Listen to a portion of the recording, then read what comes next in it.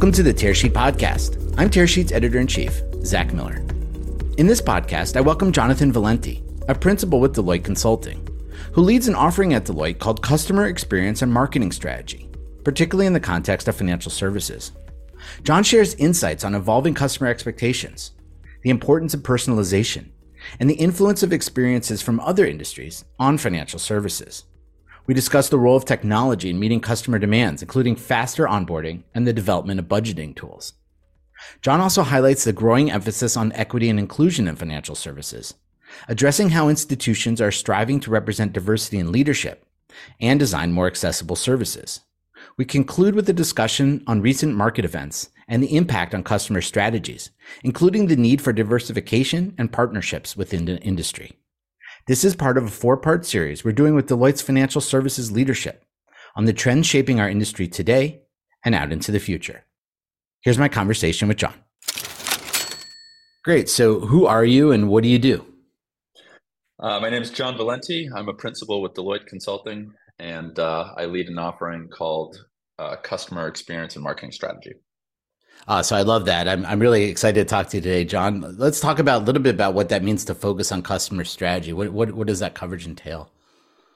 It's really around driving customer behavior and how companies can reach, engage, build relationships with customers in ways that drive organic growth or greater loyalty and outcomes.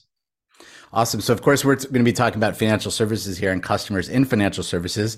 I assume they're the same and different when it comes to financial services. But I'm specifically interested in hearing what you think about how customer expectations have evolved in financial services and what they expect from digital forward financial services in general.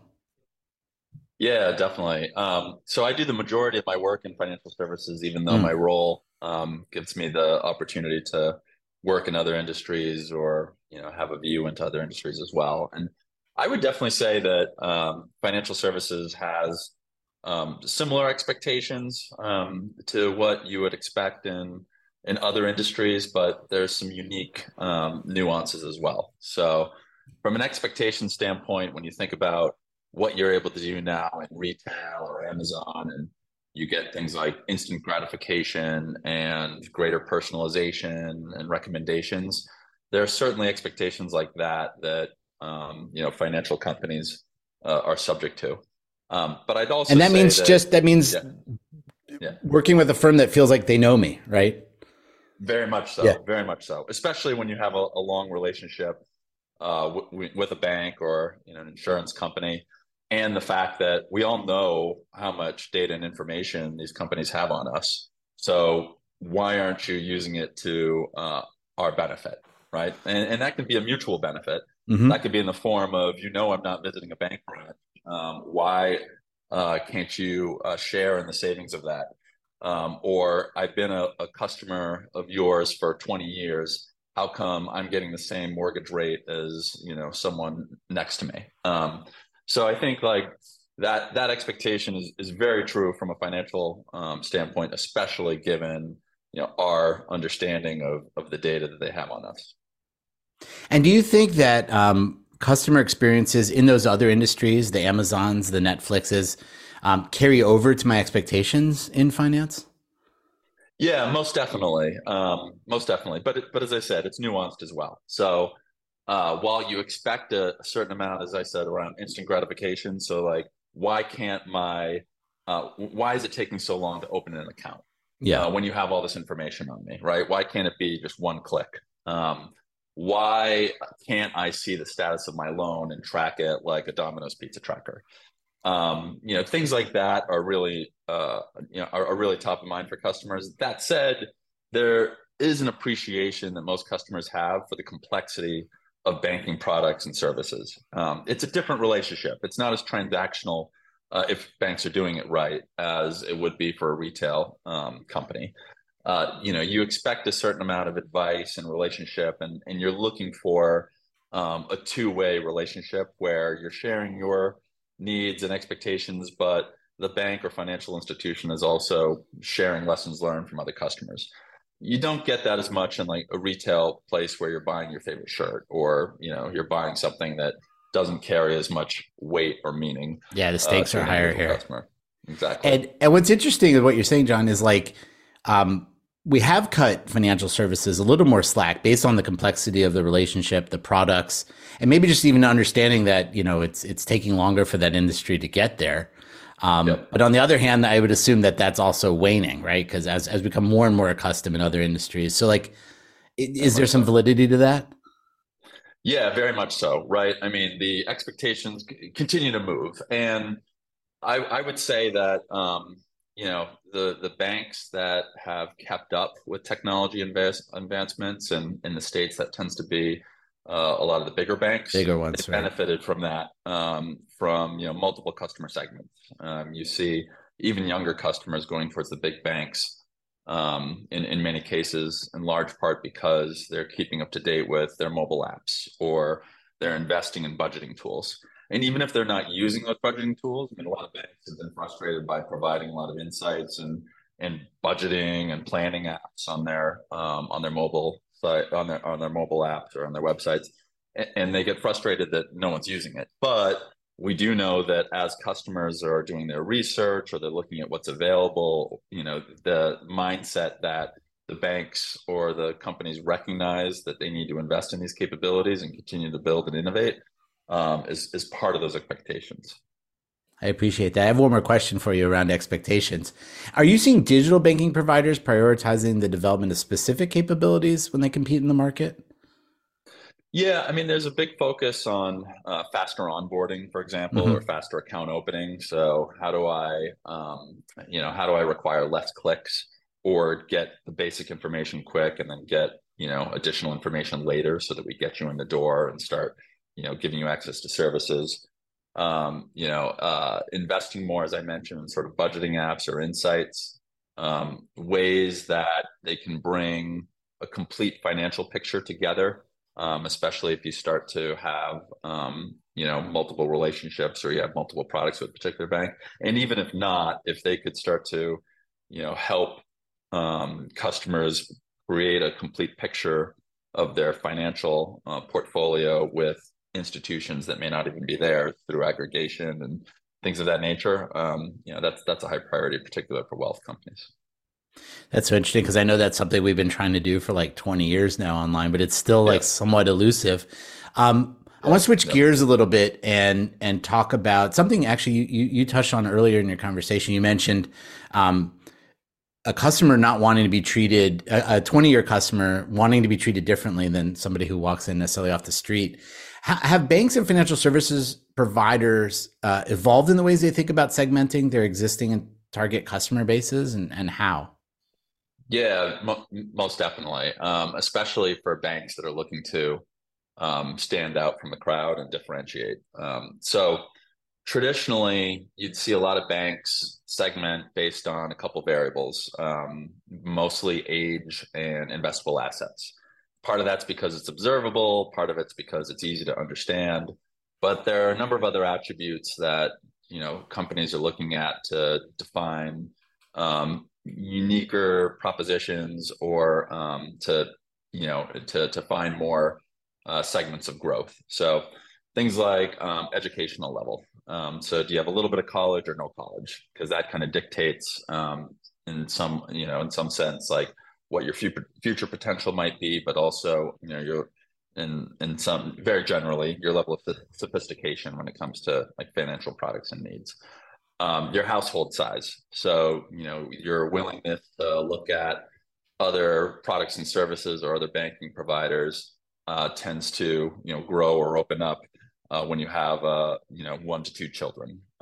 That's a big event. Or, aspects around, more granular levels of age, right? So even by decades versus, younger than 25, and so forth. So there are different variables like that that companies start to look at. There's a fair amount too in terms of focusing on more, different areas like gender and race, in terms of how they're, looking at growth opportunities and making sure that they're being more inclusive in their design. Granted, they have to be careful on that because of certain regulations. They can't show favorability towards certain races, and so there's there are things like that they have to be mindful of. But looking at some of the unique needs around, immigration status or migrants and how certain products and services should be evolved to fit those needs is another factor that a lot of banks are looking at to grow. And I guess to be able to do that, I'm just riffing here. Banks need to know more about me as their customers, right? Like, how are they getting this information into their systems? And like, because it's so interesting. Like, if I'm talking to you, you're a principal at Deloitte. I know that you're a sophisticated financial services person. You work in the industry versus somebody else who might have the same level of education, but works in a totally different industry. There's so much richness of data out there that it feels like just being not being used yet. Yeah, no question. I mean, there are a number of different sources of that. One is even the banks themselves. I mean, they collect this information through obviously their application process. Intake forms, there are stuff, third-party intake forms. I mean, that's probably the most reliable to date, and why banks tend to rely pretty heavily on that data set. But even that's imperfect, right? If you have a big diverse, you only bank, get what I'm giving you. Yeah, exactly. And also, if you have a big diverse bank and you may have a mortgage relationship and a retail banking relationship, if they haven't created kind of that single view of customer or invested in things like data, customer data platforms, it's very hard for them to act and maintain that. But there are third-party sources as well, and believe it or not, a lot of web behavior, and it can be very predictive in terms and where you've been elsewhere outside of the four walls of the websites, the own properties of a bank, can give a lot away about you. So banks are using that to their advantage. Got it. And I want to go back to the original question around equity and inclusion, actually. So linked to what we were saying before, are digital service providers thinking about equity and inclusion from a customer's perspective, and how are they integrating that, or how is that manifesting itself in their offerings? Yeah, definitely. So, it's definitely a priority for banks in ways that, for a number of reasons. One, it's important to the value systems of the segments that they want to attract, and it's also important, just from a greater good in how these financial companies are contributing to the betterment of society. And so it's a focus on how are they tracking the mix of their customer bases. It's a focus on how they are representing their leadership teams, and even putting having representation in the service staff and representatives of a bank. So they're doing it in a host of ways. One is the overall proposition. So you'll look at how companies are, emphasizing the benefits or the types of businesses that the bank is supporting. So Black-owned small businesses or women-owned small businesses might be a big point of emphasis. As if you use this account, you have the ability to donate or contribute to these types of businesses. Or I mentioned migrants earlier. Features from a product standpoint that might be very attractive to them, like discounts on international calling, or money movement cross border, or not requiring a social security number if you're not a U.S. citizen yet. So there are features like that within the overall proposition, and then just generally in marketing and experience, what are ways that they're doing things around inclusive design, like the language options on a website, or even from a disability standpoint, designing around those that have disabilities and making their websites and their mobile apps more accessible, like through voice and services like that. I appreciate that, John. I know, like in the conversation that we have with bankers and some of the research we've done around Gen Z and financial services, like having that inclusion focus and equity is really important, particularly for younger customers. Are you guys seeing that as well? Yeah, and it's not just limited to younger customers right. too. I think it's pretty broad, but very important. Younger customers are definitely looking at that. Now, some of their needs start to get and their expectations start to evolve a little bit more, as I said, as like their families grow and their financial needs become a little bit more complex. I think the emphasis on on society's benefit versus my own starts to shift a little bit with that. But that said, we've done a lot of research on what drives trust in financial institutions, and that humanity piece where you're looking out for the greater good, things like sustainability and awareness of your environmental impact, how you're driving inclusion, and diversity and equity is something that particularly Gen Zers and younger customers are looking for. We're getting near the end of our conversation. I have a last question for you. Are you seeing any impact from recent market events on customer strategies or areas of emphasis for digital service providers? Well, recent events, you mean in terms of like the SVB failures and some of those? Particularly the debacles in the market, the visible ones. Yeah. Yeah, I mean, most definitely. I think there's a number of activities that we've seen post some of the market disruption that we had earlier in the year. One is greater diversification of financial institutions. So while there was some uptick in terms of the deposits going towards the bigger banks because of a sense of stability, we also saw a good deposit shift towards smaller local banks. So I think that the heavy concentration of a single institution is one that customers are pretty wary of, and more aware around things like a 250K deposit insurance limit. I think we're seeing more of a shift towards taking advantage of like the treasury rates, and so going towards like money market funds is something that just customers have become more aware of as there's a willingness to shift the money around. From a digital first perspective, it's also how do banks take advantage of that shift or in market disruptions like that by making it very easy to apply. So you'll see banks start to we've seen banks start to look at next generation banking platforms as a means to accelerate their onboarding and their account opening time, so that when a small business does want to change, how do we quickly onboard them and get the deposits in the door without having to make it too cumbersome? Along the lines of that technology, are they also looking to partner as well to be able to provide that? Like, do they? Yeah. Can you talk about that? Yeah.